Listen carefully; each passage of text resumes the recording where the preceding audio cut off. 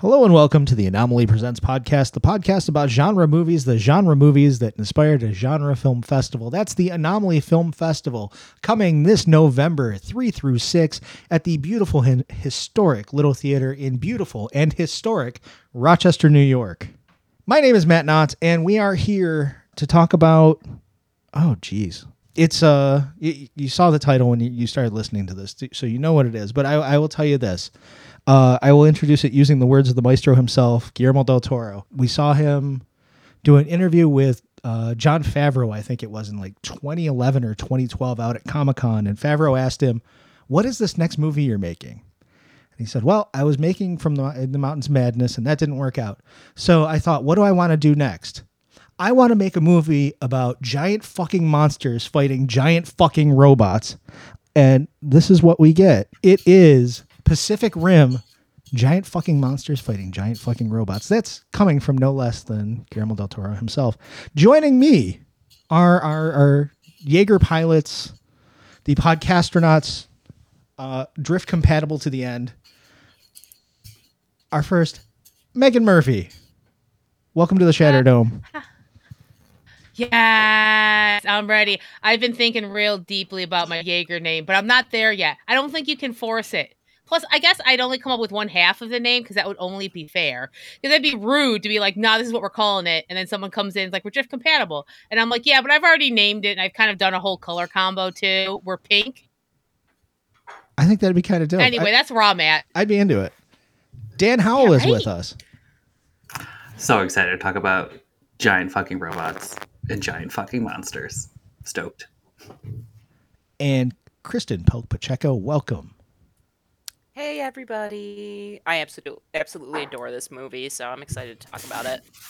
Me too. I kind of want to circle back to what Meg was saying at first. Does everybody remember when this came out, there was that tool online that you could put your own Jaeger together and name it?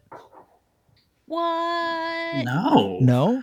Oh, this was I'm gonna Google this. Yeah, right now. I hope it's still out still there. Exists. It was one of those things, and I don't know if it just went around in our circle with like, you know, Matt and Adam, but people were doing the most ridiculous ones. And my favorite one that I saw, and I think Diarrhea Touchdown was my favorite that I saw of the Jaeger names. Visceral. Well, that's unfortunate. Somebody made a Jaeger and called it Diarrhea Touchdown. And it's one of the funniest things I've ever seen in my entire life. There's this giant ominous robot.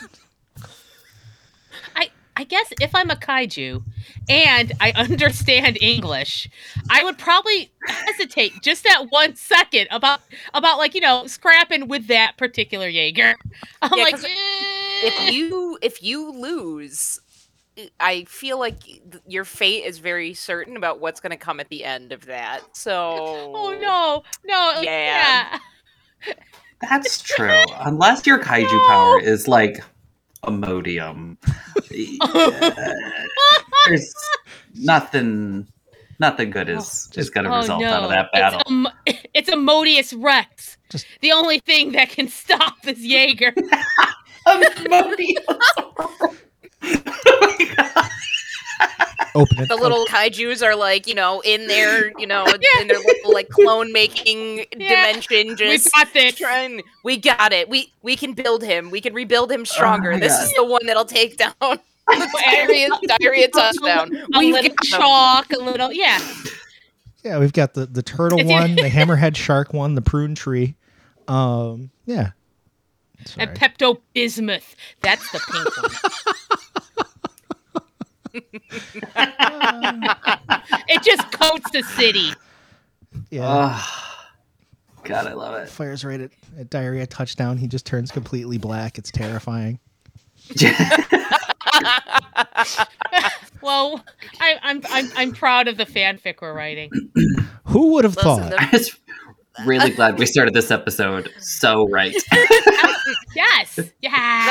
And it's horrific, I guess, in a way, because for fan fiction like Drift compatible or Pacific Rim alternate AUs are some of my favorite. They're like a little subset of kind of your soulmate AU because, anybody can be your soulmate, right? Yeah. So, and literally they're seeing everything in your mind because some soulmate stuff is a little to me, but like this, top tier. And I will say, I read one that was really good yesterday. It was Because of Charlie Day. And people ship, Newton and Herman together. It's the most popular ship on AO3 for Pacific Rim. Oh, I love it. There is a pretty decent subsect that cut over with Sunny and Philly.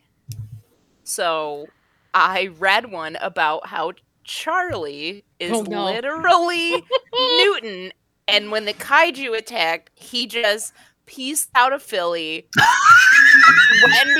went and became Newton, went to school, and then after everything was done, he found out Frank had died and came back to the bar, and only Mac was there because Frank left Charlie the bar.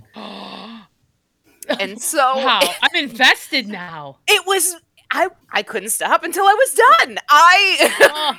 Okay, that's amazing. I'll need the link for the notes on that one. Let me write this down. And Charlie is Charlie / Newton. He is engaged to Herman, so that whole it's a whole thing. But anyway, it was really good, and I love me a Pacific Rim AU. How do you not? It's such a rich universe, and I'm sad that there hasn't been more with it. There's the sequel and the anime, and I have not seen the anime. I haven't either. I think that's it. Oh, there was a companion prequel that came out when the first movie came out, which I was unaware of until I started doing research for this episode. Huh. But I guess it's like what takes place before the first, leading up to the first kaiju. Oh. I think it would be cool which is like, it would be really interesting to follow those first pilots, right? Mm-hmm. Idris Elba, you know what I mean? Or what's his name? Striker, Pentecost. Yeah. The names in this movie. The names are so Listen, good. we started coming in hot with Yancey, okay? We came in hot. Yancey. Yes. But that would be cool, like a prequel of them trying to rush to build the Jaegers and following, them, the pilots getting sick because of the radiation poisoning. So I don't know. Yeah, there's a lot there. I'd be interested to see what the novel entails, because it's by the Travis Beachman, the screenwriter. He wrote it. So I mean, it's from his imagination. So I mean, it's gotta be much better than the second film. Yeah. What were you gonna say, Matt? No, I was just gonna say the exact same thing, actually. It's a shame. The second film, which is notorious only for being on TBS every 8 minutes. It's the only thing that's ever on cable. It makes me sad because I saw John Boyega at AwesomeCon, and he did a big panel with actually some scientists and an EP for the movie. And they kind of talked about how they worked with scientists to create the kaiju and the Jaegers, and where they got that from. And then, obviously sometimes you just need a giant sword to cut up some monsters, but that there was science involved in creating these things, and like engineering is part of that. And it's like, but then the story just didn't have the same heart. It turned into what I feared going to see the first one, where I'm like, yeah, I'm just going into this to go see, a robot and some monsters fight. But then I have all these rich characters that I love and a real heartfelt story. And the second one was like, nah, you don't have to worry about that, and we're going to kill your favorite character. Have fun. That was just good news, everybody. We did it wrong. Yeah. Yes. And I don't even remember most of the sequel, other than it was not great. Yeah, it was disappointing. But let's not spend too much on that, because we've got a much better movie to talk about. We've got the original Pacific Rim, the one that I think is about as close to a live action anime as I've ever seen.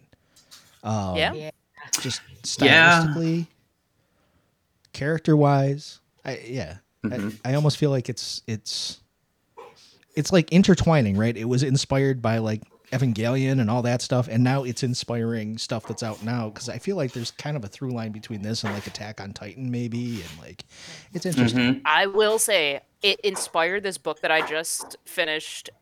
Is absolutely fantastic. It's called Iron Widow, and it's the way that they sell the book is imagine Pacific Rim meets The Handmaid's Tale. So Really? I cannot recommend it enough if you like Pacific Rim to pick up that book. It's really quick to get through, and the sequel is due out I think next year. But yes, so 100%. Here we are, almost 10 years later, and is 100% still, inspiring. All sorts of fun stuff. I would say even the beginning of Pacific Rim reminds me of some anime in that, like, here's all the history. Don't worry about it. Yeah. Like, we're going to tell you in a couple minutes. Don't get too caught up. We're just going to get you in the world just enough so you're like, how do we get here? Let me tell you. And then just buy in. I like that. Like, in a couple minutes, though, fissure opened up. I guess breach opened up. Kaiju came out. We couldn't kill it with normal weapons. We built giant robots. We stopped building giant robots. Now now we're building walls. But bam. Yeah, they jump right into it. They build that world so fast. Because other movies would have spent a half hour on that. And I'm like, let's get to the fireworks factory. Yep. Come on. Like a DC movie, they would have spent 3 hours talking about that. And I'm like, I don't need reality in this giant fucking robots fighting giant fucking monsters movie. Let's just get in. And that's what's great, because we're coming towards the end of their war, right? Where now they're trying to build the wall, so we're like skipping all of the what would if they made this movie now, you'd get the prequel that we discussed, right? Which would be fun, but like it's even better because we're dropped in the middle of it. So the robots already exist. The monsters have been destroying cities. We have this awesome system figured out. So now just enjoy it from here on out. I feel like if Del Toro was watching this film, this is what he would have fast forwarded to this point. Like, I felt like he's like, don't worry, I'll fast forward for you. Yeah. I'm going to give you the good bits version of this film that I made. It's all good bits. Here's the cliff notes, and now have fun. Now we can get to the good stuff. I was like, thanks, buddy. You understand, because he's giddy about this stuff, and you can tell he loves all of this, and it's all on the screen. How much like this detail of this world, and how much care was put into the design of both the Jaegers and the kaiju. Like, you can tell, like, they don't look like anything else. There's a part of them that's like, oh, I get it. Like, this I've seen kind of maybe, but yet they're so unique too. Like, you can tell different thought was put into, and they all look different. Like, every Jaeger has that whole, Cherno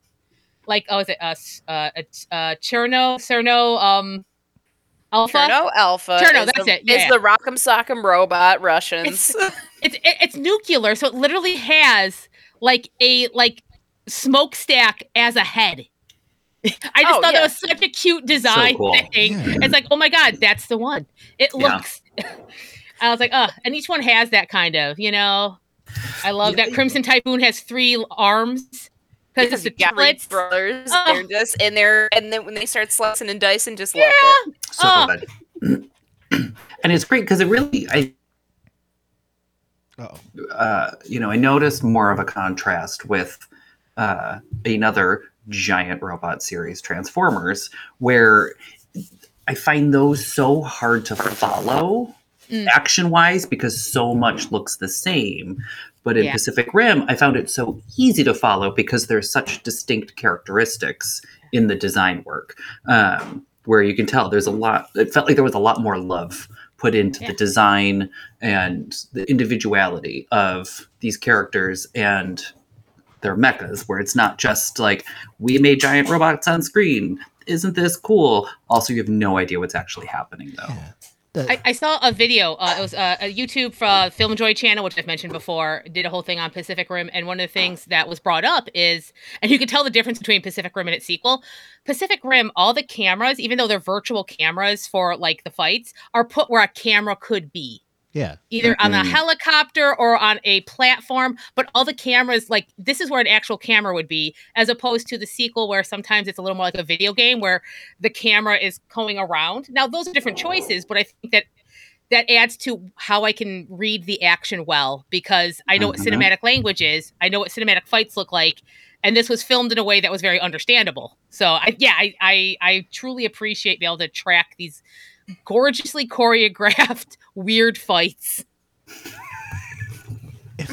If I remember right, that same interview where I was talking about the giant fucking monsters versus giant fucking robots conversation, he was talking about how he and Travis Beacham and whoever the effects artists are, and I will put it in the notes or look it up. That probably would have been something to prepare with, but you know. I did, and I can't remember right now. I mean, it was Industrial Light and Magic was the big one that did it. That's what the notes are for. I'll write that down. But they had the practical artists out there building like maquettes of the Jaegers, even though they knew that some would be CGI or like, you know, and same with the kaiju. So they'd go out and essentially play action figures with the maquettes to figure out what they were going to do and how to change them to make them look cooler. And you can feel that love in the creatures, because he's like, you know, I'd go outside and go like, oh, the hammerhead guy, yeah, you got to do this and this with the hammerhead guy. And Guillermo del Toro lights up like he's 12 again, talking about going in his garage and playing with the little, and I'm like, you feel every little bit of that in this movie. Like, this is him just going out to the garage and playing with toys. You know, except it's $120 million and everything's exploding at once. It's so good. It's everything that's in your head when you're playing those games on screen. I love it. Yeah, and you can tell, I mean, this movie looks really good. Like, it looks so good, and it's not just the design work, but it's his use of practical effects. It was so interesting listening to him talk about how he created the rig for the inside of the Jaegers and how they're like 4 stories high. They can drop 15 feet. You know, the easy way to strap in the pilots would have been just to do the green screen, right, on their hands and feet. But he wanted to make it look and feel like there was resistance there. And it works because you can tell those Jaeger pilots when they're done for the day, they go do the Stairmaster for 3 hours straight. Like, you know what I mean? Like, there's that, and it just feels really real. And it's because it is. And then they're just getting water shot at them. But, like, the fact that they let him do that, and he did do that, is something else, because you feel like anything now would just be all CGI. Yeah. Like one of my favorite moments is like when our main Jaeger Danger is in the was it Tokyo where they're having like the fight with like the two. That was it. Okay. Yeah. It was on a coast, right? And like it's in the city and it picks up shipping containers and uses them like a freaking roll of nickels to punch. Yeah. I was like, that was beautiful. I'm like, that is contextual. That is like, oh yeah, would you reach down and find something on the ground, but you're in a giant robot? What would that look like? But it was that little moment where like all of a sudden like I giggled. I was like, thank you. It speaks to what like Brackett's like fighting style, right? You just gotta use what you can use. He's scrappy. Right. So you're here. All you get is your surroundings and whatever you can pick up. And then that whole idea of like, so these are also personalized robots. Like they are so much the personality of their pilots, which then like allows you to like extra connect to them. Like, oh look, they each have their own like fighting styles because they're all different people with different relationships. Which I wish we got to spend. Which the movie is 2 hours. It feels like 2 hours. I mean, it moves relatively quickly, but I am sad that we didn't get to spend more time fleshing out the other pilots because they seem very interesting, you know, in their own way. So, but I mean, we get a lot. It's good character design where you want to know more. Yeah, you know, they could have just been like other pilots. But like, no, what about those? What about the blonde people? What about the trip? Like, what do they do? You know, I could watch a whole nother movie about them, but I'd rather wonder more than be over explained. Yeah, I don't think we. I mean, surprisingly, they haven't delved into like a Pacific Rim universe like every other series, which is fine. Like, let's leave it to curiosity. Let's leave it to fanfic. Let's just. I will say though, like it's something so like I agree with that, but also in its own way, it's like something that I think could carry on more. It doesn't need to be excessive, but it's something that's new. Right. You know, it's not our 50 millionth other movie in the same universe and whatever, you know? So it is something unique. And we need more of that. And I think it'd be interesting if we did it like in a different medium. Like if they did like that other animated series or like a manga or a graphic novel series or a comics. I think they could find ways to continue it in interesting Or ways. a Wes Anderson stop motion animation one. I think you It just would be adorable reverse about them being a engineered family Thunderbirds. together, Yeah, and there's a bad father, but Oh then my they God. all learn to get over. It'd be great. you just reverse engineered Thunderbirds. Oh my God! That's kind of true. Yeah. Yeah, we crack that code. Yeah. Nah. Yeah, but I would totally watch it. And tomorrow morning, if I woke up and Guillermo del Toro was like, "I'm making Pacific Rim 3. I'm going to line up at the theater now," because I would love to see him make another one. Yes. Also, Yeah. full disclosure, I would totally go watch as many as they make. Like, You know, I think because of what happened in the second one, it completely shot his plans in the face. Yeah. Because Yeah. Mako was Mm. supposed to be the lead in the second one. It was supposed to Ugh. involve time travel, and basically, Oh no, that'd be great. yeah, That shit's established. and like because he's always about bigger, grander themes. Mhm. It was basically supposed to be humans from the future created kaiju to go back in time to terraform the Earth for humans. So yeah. kind of makes sense based on the whole predecessor thing and all that. I'm like, oh, okay, yeah, now that makes Yeah, sense. I'd buy He that. kind of sets that up. holy. I think she's just like the character I was most curious about going forward because Yeah. it's like Yeah. oh she's his daughter, so she's been carrying, and also she's like she has this like trauma, and then how do you that would be super interesting to explore.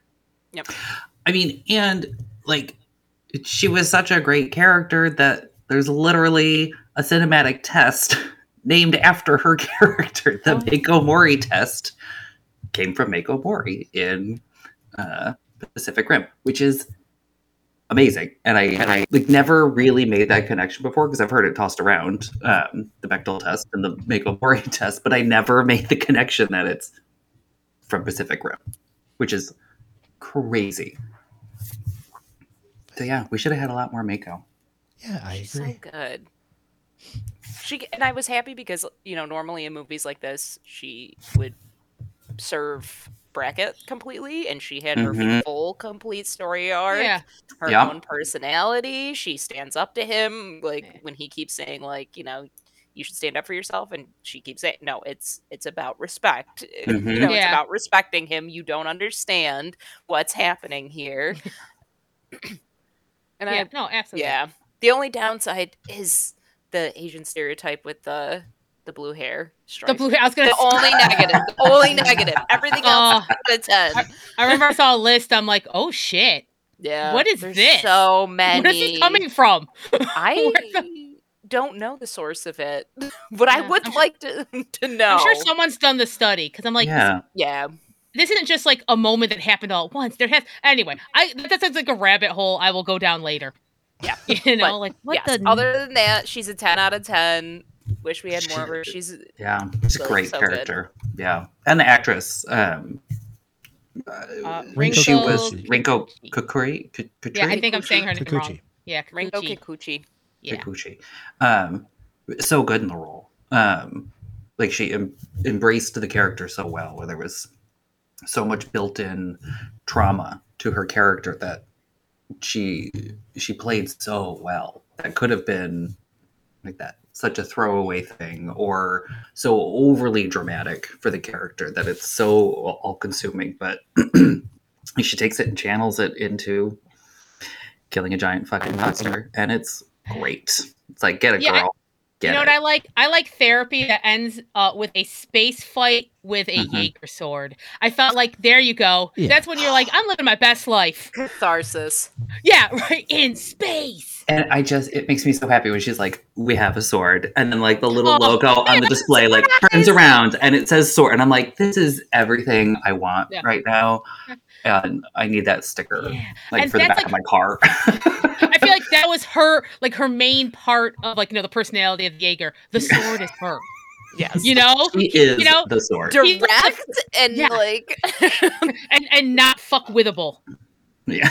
Not in the least bit. This ends a conversation. We're done. Be like, I'm gonna turn on the sword. So we're done here. Yeah.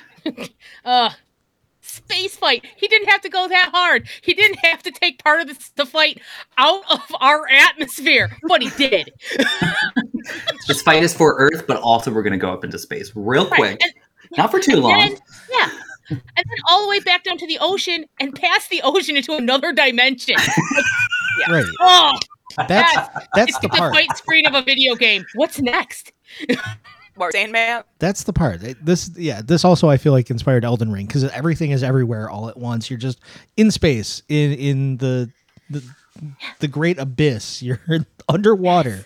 You're tearing up Hong Kong and Tokyo. Bam, bam, bam. It's everywhere, and it's great. Everything's getting blown up. Everything is so satisfying. There's a reason for it. Yeah. It's not just And then Ron Perlman shows up, and I'm like, there we go. Oh. There we go. Have my movie shoes. Yeah. I want his dress shoes so bad. Oh, Because I'm like waiting for it. I'm like, he's coming. I know he's coming, Del Toro. I can't wait. I can't wait. he's so good. Ron Perlman. He's so good at this. Oh, Not that he's not the MVP of everything that he's in, but this one, oh boy. So he's just, I love him so much. He's so I feel good. like, how Gary Marshall had Hector Elizondo as his good luck charm.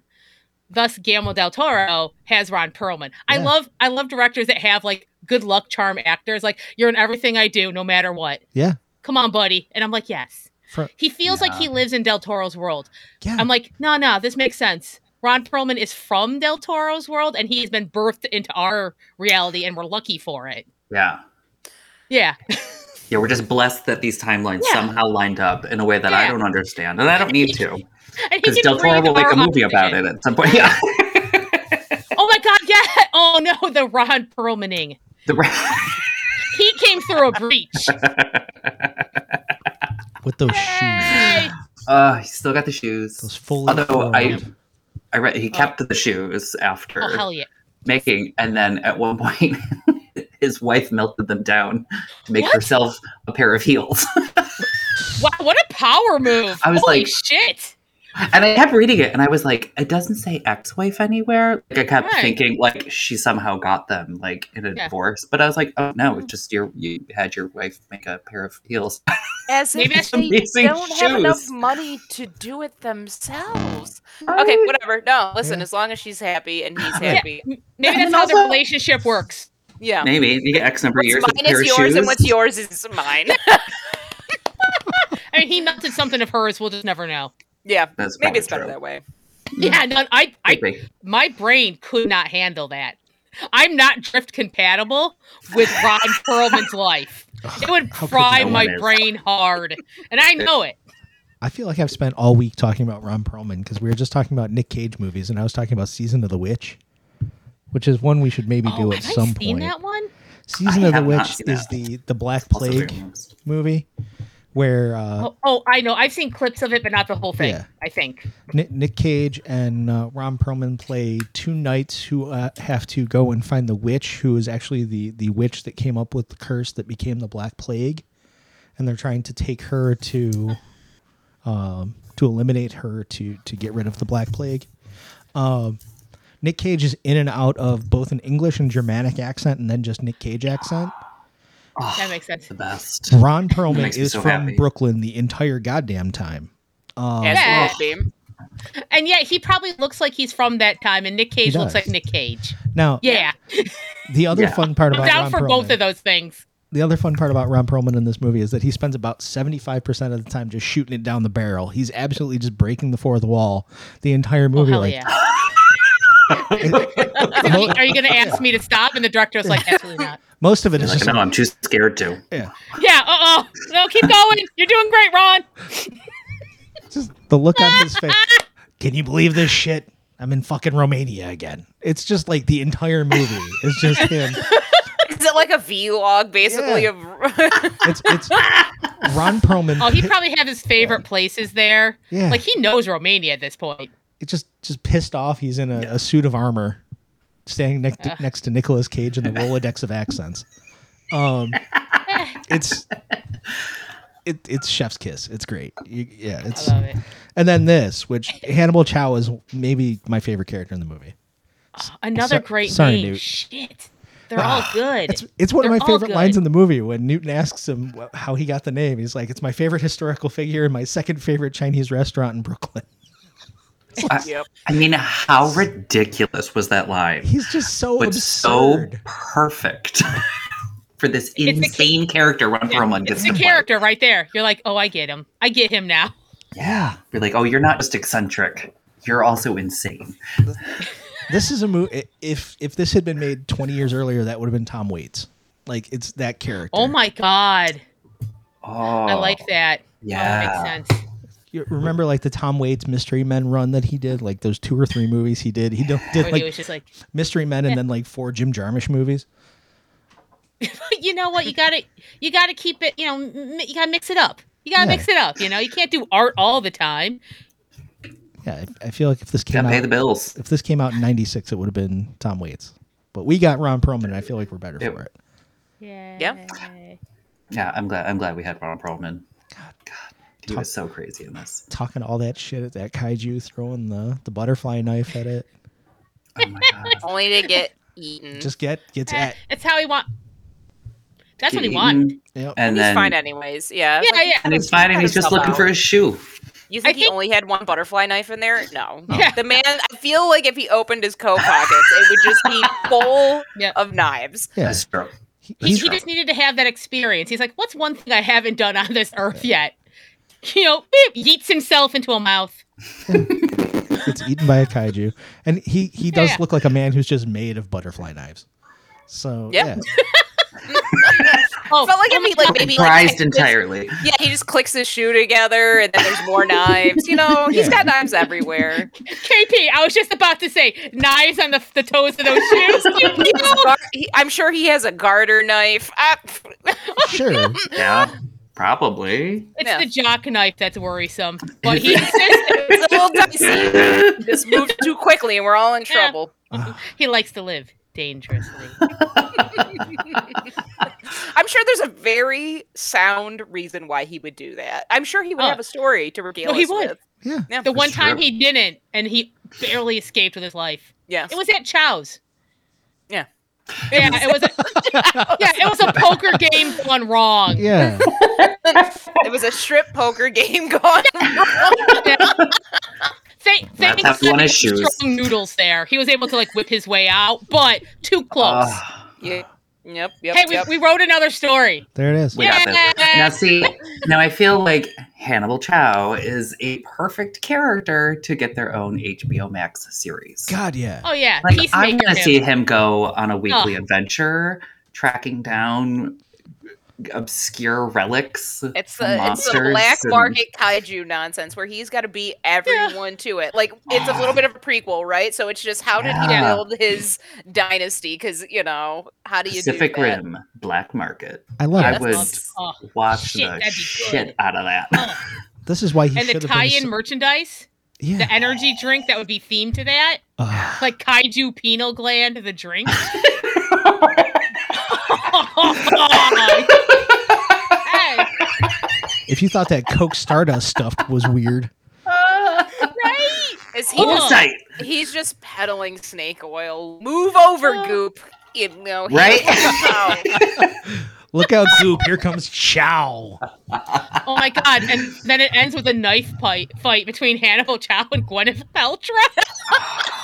I mean, I love it. Ah, you Yeah. think I'm not ready, Hannibal? I've been waiting for this day. I'm He's been picturing. training, okay? And Yeah. then she actually conjures the Iron Man suit, and then it's over. Yeah. ah, If she throws a jade egg at you, just duck. Duck. Yeah. Quick as you can. quick. Quick as you can. I just keep thinking. Oh no! Now we gotta keep it moving. We gotta keep it moving, folks. Very, very specific reference. I don't know if anybody will get it. Maybe Meg. All I think of is like the last 15 minutes of Switchblade Sisters in this knife fight. That's all I can think of is Ron Perlman and Oh, man, we gotta make this Gwyneth happen. Paltrow in Switchblade Sisters. I'm fine. This is good. This is Which- all good. Yeah. But by the way, Dan, KP, have you seen Switchblade Sisters yet? I have not, no, but also making a going on my note. list. Boy, howdy, is that a movie? It's from 1974. So don't like. Tells me everything I need Yeah. to know. Don't- Excellent. don't- Even more excited Figure- now. No, the name itself said Yeah. this was made in the 70s. Oh yeah. Yeah. Yeah. Pulling up my letterboxed list right now. Pop it right there. Yep, no, it said we are going to have breasts everywhere unnecessarily. There will probably be a rape scene, but there will be so many knife fights that you will just have the time of your life. You will forget the crunchy bits, and it will be worth it. You want to know what? You've just completely nailed it. The soundtrack is fantastic too. Yep, see, do it. 10 out of 10. Yep. 74? It's good. It's Yeah. gotta be good. It's Switchblade Switchblade Sisters. Jack Roy Hill. poster that just came up on Letterboxd is outstanding. I can't wait. I love that movie so much. That's one I feel like that would be one that we'd have to do as an After Dark like Patreon episode. That one there's a lot of wading through stuff in that movie, but boy is it fun. Oh yeah. It's the You one where just like have the fast forward button handy. Yeah. like the good bits are good. History is history. Yeah. We can't ignore the bad shit that happened in exploitation films, but I can still celebrate the good stuff. You know, like it's like we're like a recycler. Exactly. Yeah. Like taking all the good parts. Don't worry about that. But this part's pretty cool. This Yeah. part still works. There's Look at this about there's about 65 minutes out of 80 that I would stand by. That might be a high estimate. We'll call it 55. Plus or minus 10 minutes, I'll give you. Like, Yeah. Yeah. That works. It's all- it's I'm all excited very- it's on Shutter. Yeah. It's all This is very great. tongue in cheek in 70s, so it's not like, it's not like The Hills Have Anytime Eyes. a character has an eye patch, Yeah. you're in for a good Oh. time. heck Always yes. in. Yeah. An eye patch, a chain whip belt. Oh. Well, you know. Speaking of chain whip anything, chainsword. Yeah. Listen, I was hoping that they were going to go, like, and actually have the sword be a whip. I don't know if you've ever played Soul Calibur, but Yeah. like Ivy. So my brain went to that first. Slightly disappointed that didn't happen, which is fine. Because, I mean, other than that, it was fantastic. Yeah, just the way it just God, so satisfying. That's all I can say about this movie. It's so satisfying, every bit of it. Like Yeah. It is satisfying. Like it's, and I, in rewatching it, my appreciation for the dialogue grew this time through. Because I feel like I remember the first time watching it and I was like, woof, this script. But it feels like such an homage to sci-fi B movies in Yeah. the way the dialogue is written and the way the actors deliver it, where I was like, oh, I feel like now that I've seen this a couple times and now that I've grown in years, that I appreciate that it is more of an homage and not just Yeah, lazy there's no writing. irony. There's No. no irony here. It's No. being so very like honest that sometimes I Mhm. think we read it as something else. Yes.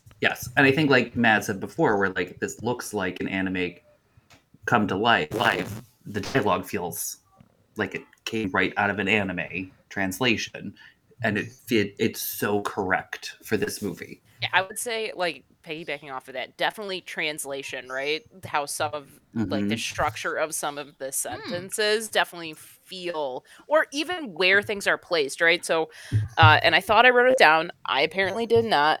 But what stuck out to me was, when they're at the end, right? And so it's Mako and what was it?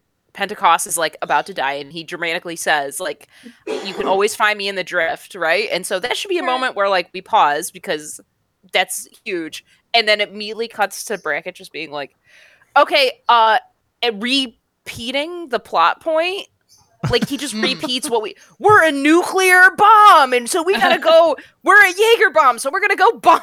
We're gonna go Jaeger bomb the kaiju, and I'm like, There we go. she just lost her mentor, so like, just like, but it is something where it feels like that emotional moment was like, just let it linger a little bit because it is a really good line. You'll always like find me in the drift. Woo! But that just this idiot. He's a himbo. Right. You know what though? Yeah. I love him, and I will wax poetic about it because I wrote several notes. We love a himbo and his very capable better half because Yeah. it's giving mummy vibes. It's giving the mummy my God. vibes. Oh yeah. So Mm. this is a great segue because I was actually just going to ask, how do we feel about Charlie Hunnam? Because I feel like part of the issue with the dialogue that it's coming out of Charlie Hunnam's face. and it's very. I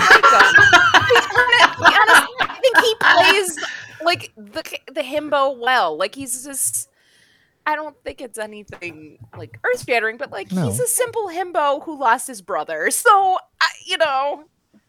Yeah. It almost kind of works as like, you know how sometimes you have a main character who's kind of a blank slate, so it allows you to slip into it. I don't know how purposeful that was, but there is something kind of like there's not as an insult, but there's No. not a whole lot to his character. I mean, he lost his brother, and then he's just kind of this generalized like, I'm sad, I'm angry, I'm better now. And not in a bad way, just like a very simple, like, okay, I get those beats. And every other character can be much more complex. idiosyncratic. And it's almost like a character gives everybody else room to breathe, and that's fine.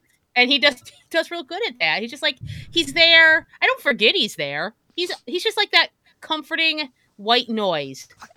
I enjoy that you pretty much just said he is the protagonist of a Call of Duty game. Okay. Yeah, like I mean, yeah. Pre- That's Charlie Hunnam in this film is press F to pay respects.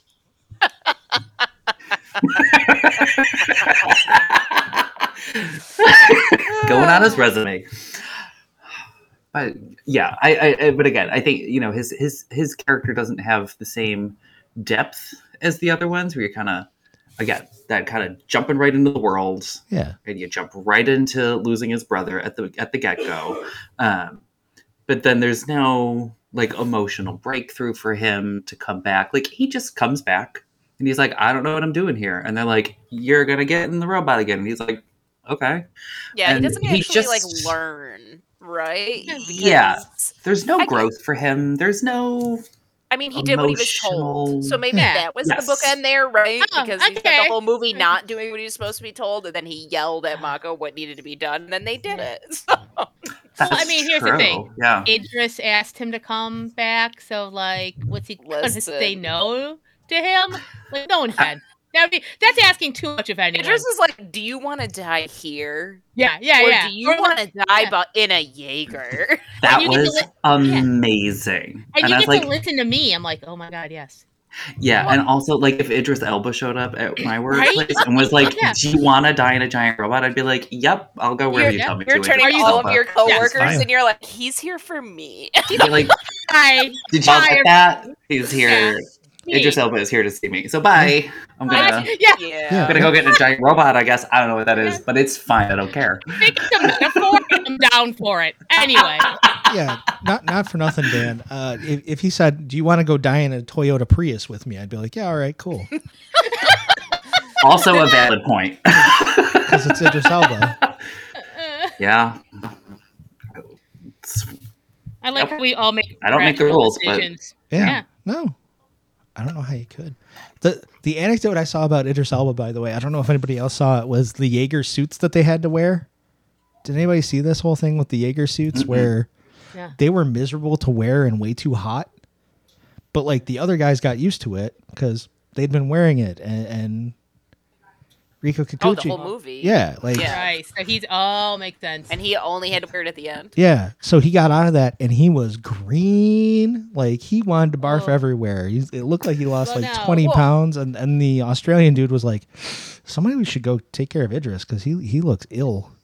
So yeah. Yeah, I mean, those Guillermo were no del fun. Toro described it as a torture device, like what he created, because it's shaking, it's throwing them back, it's dropping like Tower of Terror style, and then they're shooting 200 gallons of water at them, and they're like having to move everything. So it 100% not surprised that he was a little green around the gills. Yeah. So. And also put him in a stormtrooper suit at the same time, which couldn't be cool. Yeah, those looked very uncomfortable. I mean, everyone looked great. But it looked very uncomfortable. Like from a movie perspective, it looked fantastic. Yeah. Appreciative, however. The running theme of this Anomaly season, though, is directors either purposefully or inadvertently torturing their actors. It's okay if you're a little green on the grills. That's what color correction's for. We got this. Just keep going. You're going to glow healthy. Add more sci-fi lighting. It's fine. Make it look good. We're a trash can. So, speaking of getting thrown around, are we all aware that there's a dark ride for Pacific Rim out there What? at an amusement park Where? in What amusement Indonesia? Indonesia. Oh. Yeah. Random. So are you like strapped in like a pilot, and then you're like kaiju kind of? It is, let's see. It's called Pacific Rim Shatterdome Strike. Oh. It's a 20-minute ride. Puts you face to face with 3 deadly kaijus debuting within the ride. And the first Mark 7 Jaeger, the Storm Garuda. Yeah, so you hop in the Jaeger and fight 3 different kaiju. And you get to walk around the Shatterdome. Oh my God. How dope does that That's sound? crazy. Yeah. I almost want to ride that as much as I wish I could have ridden. There was a Gremlins ride. It was in 2 different parks, including Germany. Check this out. The Germany ride, the host of the ride was Elf. Yes, ALF. What? So Elf, like there's an animatronic Elf, and then you'd go through, and there'd be animatronic Elf and animatronic Gremlins destroying things. This sounds like the Okay. greatest thing ever to 10-year-old me. The other one, and I don't know where it was, had Beetlejuice as the host. I don't know what the difference is. I don't What know the why, like, what sort of cultural difference Yeah, what's the was like relate? between Wow. Beetlejuice and Elf. I mean, I want to ride both of them for different reasons. Right? And I love that There is neither footage. makes any sense. There's footage on YouTube. Oh, I'll put that It's- up, yeah. I have a lot of FOMO on this because, oh my That's God. wild. That Right? is I'm like, buck wild. what's the cultural thing that made this exist? I don't know. I don't care. I'm just glad for a little bit, for a shining moment, it existed. Yeah, That's crazy. that's still open, and I kind of want to go. Wait, what? The, Oh, not the the Pacific Gremlin Rim ride. ride? The Gremlin ride maybe, but the Pacific Rim ride definitely. Okay, so we're not going to misappropriate anomaly funds, but if we were going to misappropriate anomaly funds, That would be the way to do it. right? So everyone, we're going to need some donations for purposes. It's To a build our own research trip. Jaeger suit. Yeah. We will travel Just like- to Indonesia in our own Jaeger.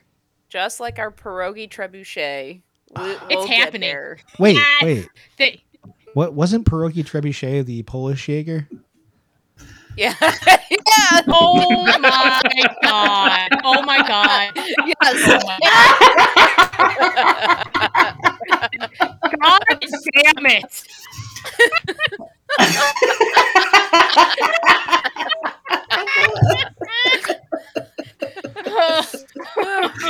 That's good.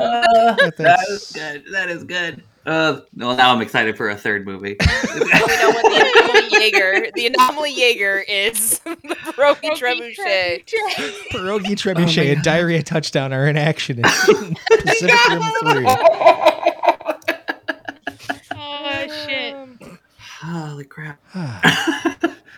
So let's give Matt DeTurk a moment in the sun and talk about the music for a minute. Ramin Djawadi did the score for this, and that is one of the best riffs on the face of the planet. By the way, that the Pacific Rim theme riff, I would run through a wall to that. It's so good. You'd run through the wall like a kaiju. Yeah. Set loose in Australia. Yeah, I was watching it last night, and it was on, and Kara heard it through the wall, which will tell you.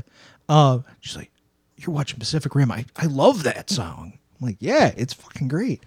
Ramin It's Djawadi great. rules, It's really great. and I'm pretty sure. I also didn't know that he also did the first Iron Man. Yeah. It's like, well, that's so random. Iron Man and Game of Thrones. Yeah, Yeah, I was like, "What? Good for you." Yeah, it's great, and it's one of those that I feel like it meshes so well with everything else in the movie, it does. where it just It helps it all build the world. Yeah, yeah, where it's not like oh now there's music, where it's all Del Toro got everybody to link together. It's like they all got in one giant Jaeger and made a movie. They were all drift compatible and made a masterpiece. that's right.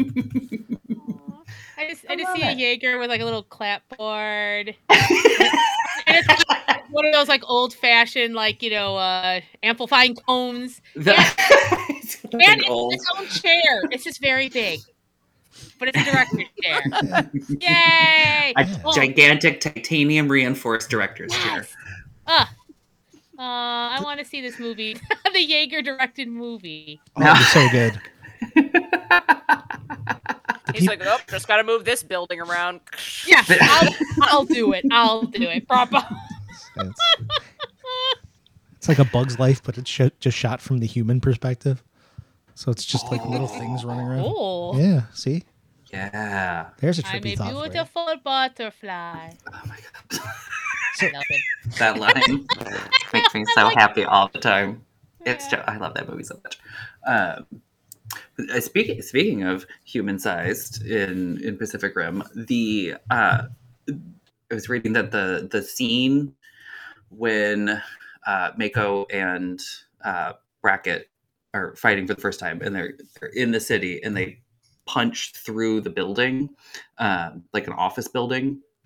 You know, like he punches through and goes to the Newton's cradle thing. That was all miniatures that they shot. They built a miniature office and like put like a green battering ram that went through it, and then they just replaced it with the fist. And I was like, I love that you made a miniature of an office. Yeah.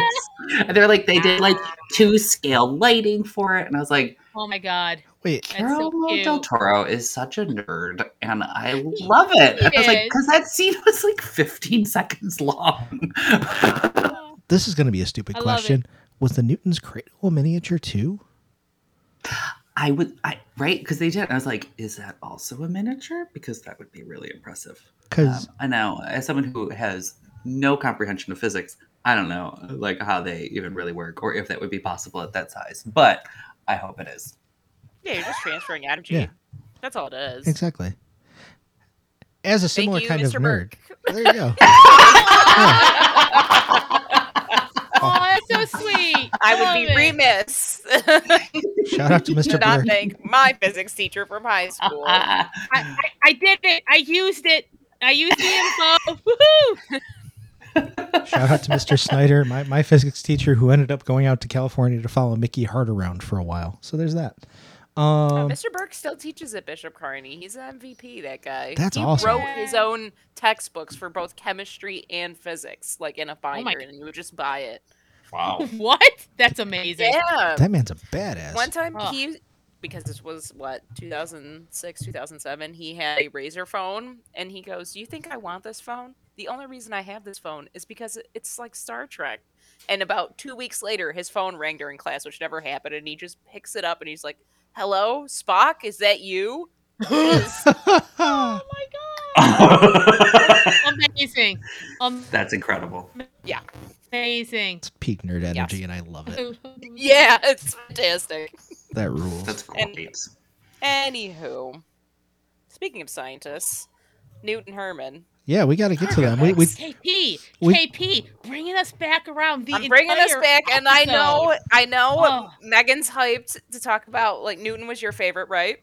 I love one him of your favorites? so much. Well, I love both of them together because, like, what a couple. Right, you got the excited one and the grumpy one, but when the time comes, they work together because they understand each other really on a base level. Look, see, the fanfic's for me apparently. Yeah. Like, hey, you know what? Let's both hook ourselves up to this thing. Why not?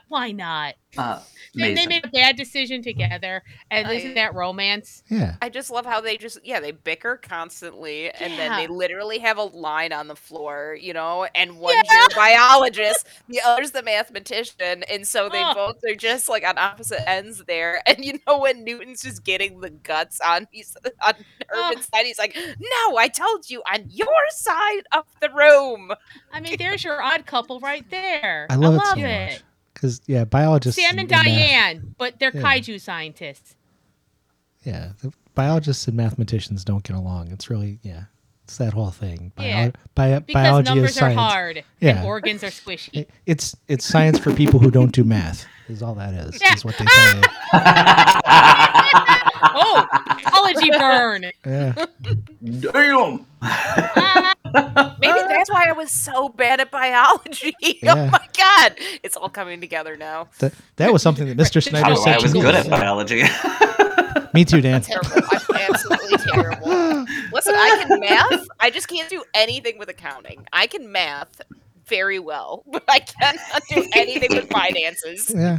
And you all know my feelings on goo. Hashtag horror goo. Exactly. I mean, biology is basically the study of goo, whether it's in like a sack or a Yes. column or like a series of small little. It's all goo. It's all goo. It's all goo. Listen, I don't want to wreck anyone's day. Yeah. But you're You're all right. goo. You're right. Yeah, And just it's flesh and meat beautiful. bags. Just Flesh and gooey Exactly. meat bags. giant sacks of meat. Electric goo with a skeletal system. Yeah. It's true. It's very true. Thank you. It's also a lot of good goo in this movie. There is a lot of good food so in this much movie. goo. Oh my god. It's like neon goo.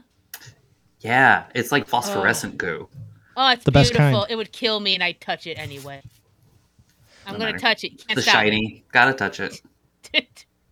Look! Ah! It's a very Dory moment. You're like, I gotta do it. I'm touching. I gotta do it.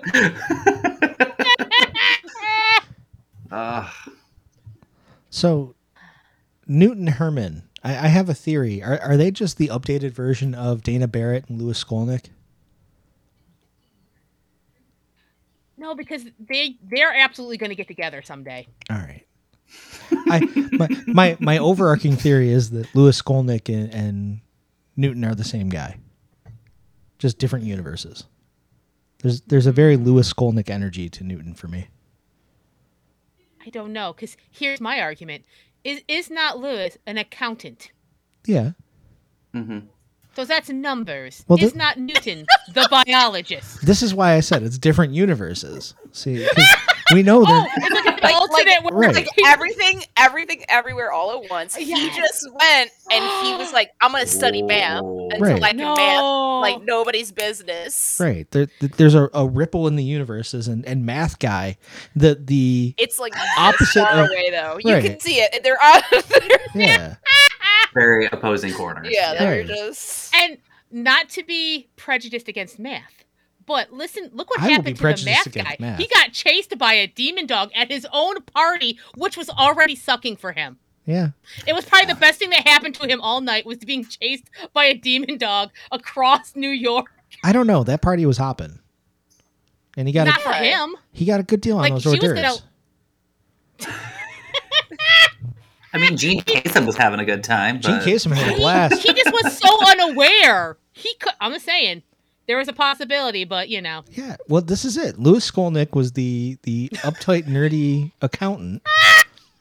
Newton is the tattooed Yep. rock star biologist. Same See? goddamn energy. Same energy. Numbers ruin everything. I agree. Thank you. Hey, Matt, high five. High five.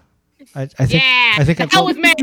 I think I've told this story Sorry, on the KP, on the but I know podcast where my before. allegiances lie. Yeah. Well, my- no, and it's like now I'm double mathing here because when we said last time what for Queen of the Damned what vampire we would be, I freaking picked the Count. Or like Yeah. like what universe? This I makes sense. Holy shit! Holy shit! Oh my god! Okay, Yeah. I'm the exploding brain meme now. Dude, there's a running theme here. Holy shit. oh my god. Bir- bir- Anywho, birthday or Christmas, you're totally getting a Count t-shirt. It's happening. Yeah. Oh no! It's so the good. anomaly cookie swap. Just gonna be purple vampire cookies for you. I'm like, well, I guess I'm gonna have to count every single one of these cookies. Anywho. Oh no! Does it turn into like a Tootsie Pop thing? Is it like 1, 2, 3? 3 bites of cookies. Yes. Oh. This went off the rails, and it was my There we fault. go. Welcome to the No, Anomaly no, Presents podcast. We only marginally talk about the movies. No, KP had to be said. It was perfection. Like, there's nothing else we can do in this podcast. That was the best button I've ever heard. That was great. Damn. Tied it to the last episode. I love it. Shit, that was good. There's an arc to this show if you look hard enough. Yes. Just squint real hard. It's kind of like one of those It's a magic eye Pepe de paintings. Silva yarn wall. It Wow. all makes sense. Yeah, it's Charlie Day. Just Just got the frantically. wall. If that isn't Newton energy. Seriously. Newton, if he started huffing at the tender age of like 5. Just... Oh, my He would poor be boy Charlie. Yeah. Oh, poor Charlie. Yeah. Also, Yeah, right? Meg, I'd like to point out the highbrow and lowbrow nature of what just happened. You picked out the artist with the yarn art, and I went with the magic eye paintings you'd buy at the mall. So It's a schooner. there you go. High art meets low art. It's the Anomaly Presents podcast. Yeah. Meet us somewhere in the middle. Oh no, we're We're gonna in give you. all the bases. Yeah, we're gonna give you all of it. Yeah. Hell So- yes. Why choose? You can have it all with the Anomaly podcast. I'm so glad y'all are with me because I have taste for shit apparently. No, because we have very similar tastes, man. I don't like where this conversation is going. Now you're So- insulting me. So I mean, Ugh. I- I mean, I know, but I don't need to hear it. see, here's what I'm afraid of, Meg, is that you're enjoying it on one level and I'm just enjoying it like, oh, monkey run fast. You know what I mean? That's the part that I'm concerned You are with. giving me like- way too much credit.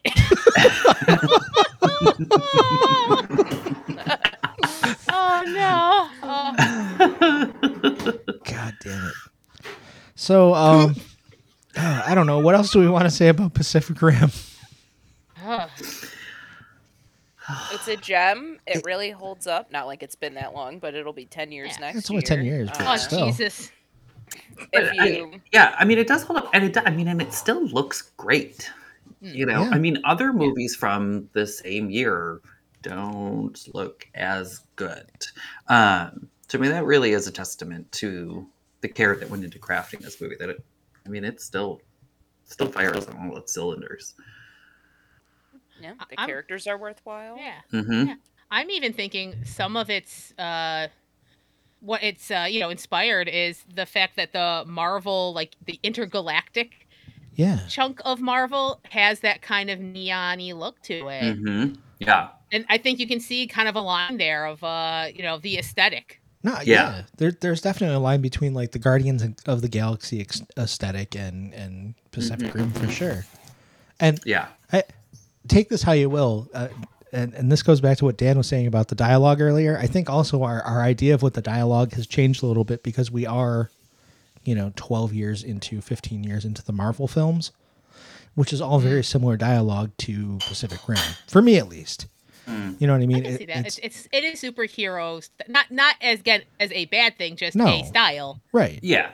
Yeah. Yeah. Right. It's kind of stilted and expositional, and so I feel like it was kind of prescient in that kind of way, where it starts to build that universe out. It's there's not a lot of subtext as far as the dialogue is concerned, which again I don't think that's a big Marvel strong point either.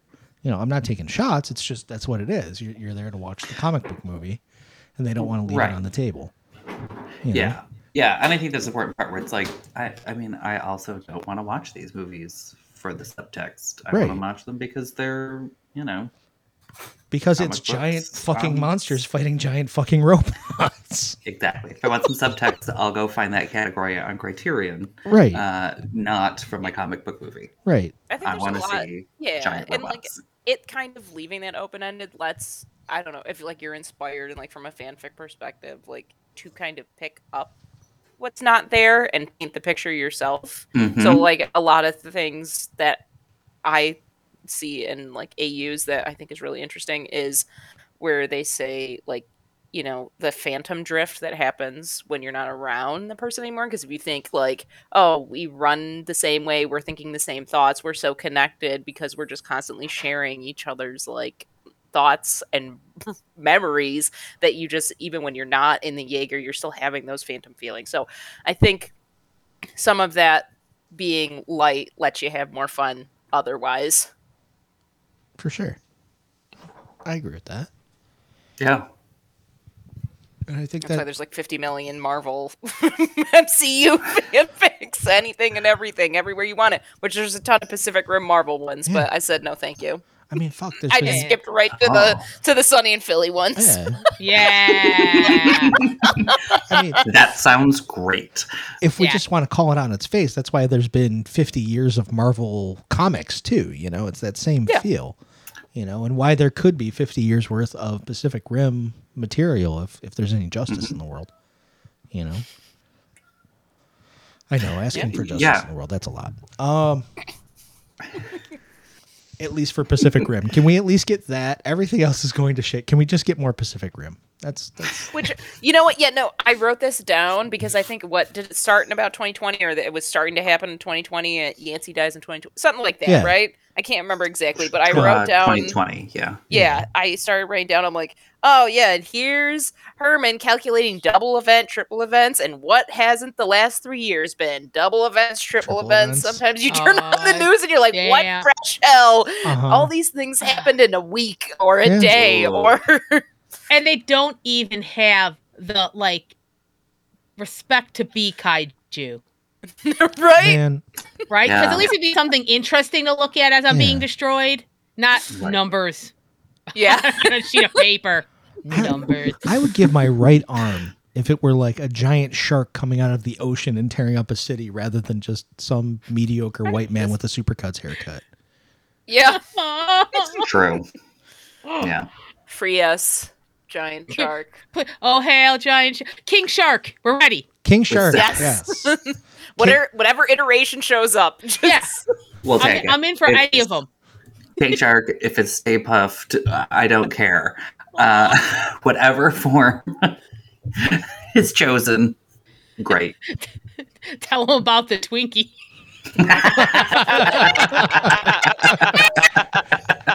Every time. I'm like, So I feel like that's a good place to stop. King Shark Otachi 2024. How about that? Yes. Yep. So this has been the Anomaly Presents podcast. Thank you very much for listening to all of this weird and wild conversation about Pacific Rim. Obviously, we love it. If you haven't seen it in a while, pick it up. If you've never seen it, I don't know why you're listening, but go correct that. Go watch it. And, you know, we're talking about this because we have a film festival that shows a lot of cool movies similar to this. Not exactly this, maybe one day, but not now. It's an independent genre film festival. You know, it's the best of sci-fi, action, horror, fantasy, dark comedy. What else am I missing? Indescribable. the indescribable. Thank you. the movies that Meg and I latch on to and don't let go usually. Yeah, we sneak at least one in. They can't stop us. Yeah, if you're ever at Anomaly and you're watching a movie and it's like The Ring and it's like, oh, this is going to burn itself into my soul. Guess who picked that Yeah. one? You're welcome. Go find Meg after the show. Excellent. But yeah, so that's coming up. It's November 3rd through 6th, 2022. Is that what year this is? I don't know anymore, guys. Yes. My Yep. 2022 triple events are on their way. just triple events. Oh, It's a whole weekend no. coming in November, the weekend after Halloween, in the Little Theater 1. We have all sorts of devious plans for that weekend. Don't miss out. Here's the thing. Sequels keep getting bigger and bigger year after year, right? You know, there's Jaws 1, Jaws 2, Jaws 3, Jaws 4. So we're on 3 now, right? How many have we done? This is the 4th one, actually, right? So what was Yeah, we're on 4. was Jaws 4 the one with Mario Van Peebles? Anyway, Oh shit! Yes, this is a personal revenge one. Anomaly, the revenge. God, I wish we would have thought of that before we rolled this shit out. Yeah, so this year it's Anomaly the Revenge. This is the 4th year. This time it's personal. This time it's personal. Be there because the films that we show. I'm going to give Adam a shout out here. He's our programmer and kind of the North Star for what we show. Oh yeah. That dude finds the best goddamn movies on the face of the planet. take a look at what we showed in the past at anomalyfilmfest.com and realize that that's all the stuff that people are talking about right now on Shudder or Amazon or in the theaters. Like, I mean, Patton Oswalt and his wife just did a whole episode of their podcast, and about half of it was talking about Hellbender, which was one of my favorite. You know how movies far from this ahead we year. were on that? Yeah. You know how far ahead we were on that? Yeah. Hells yeah. And if you weren't there, you fucked up. You should have been there, because now that movie's a Stone Cold classic. So don't miss out. Again, November 3rd to the 6th, 2022 at the Little Theater. AnomalyFilmFest.com, Anomaly Film Fest on all the social medias. All kinds of fun stuff. We are still working on that playlist for you. What was the hashtag? Yeah. Hashtag horny goth. Hashtag horny goth. We got some good choices though, but there's still time. There's still time to have your vote counted for the horniest goth / new metal song. We're relying on you and your horniness. I will get my act together and compile it. So the last time I looked, use the hashtag. Yeah. Last time I looked, we were around 24 minutes, somewhere in that ballpark. Ooh. Yeah, we can get hornier. I believe in us. Yeah. So if any film festival can do it, it's Anomaly. So hashtag horny goth. Give us a couple more songs. Let us know what your stamina is, and we'll get that built and up on Apple Music and Spotify for your listening pleasure. Anything else we want to say before we go? I think I'm good. I've said enough. Probably not. Enough. We've done enough. We started with Diarrhea Touchdown. I think it's time to touch down and just wrap it up. Well, in that case, this has been Anomaly Presents. We love you. We'll see you soon. Bye.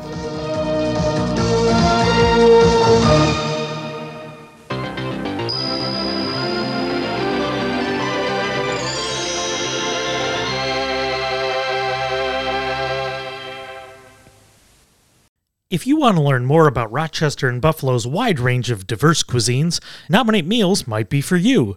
The fun part is you have no idea what you're going to get until you pick your meal up at one of our fantastic events. All you have to do is go to nominatemeals.com and order a meal for two for $40 that features dishes from one small, typically minority-owned restaurant. We run events at Three Heads Brewing, Fatty Beer Company in the neighborhood of Play, and also Nowhere Lounge in Buffalo. We offer drink pairings for sale that pair with each dish for that night, which really adds to the experience. Go to nominatemeals.com to order your meal for an upcoming event and join the nomination.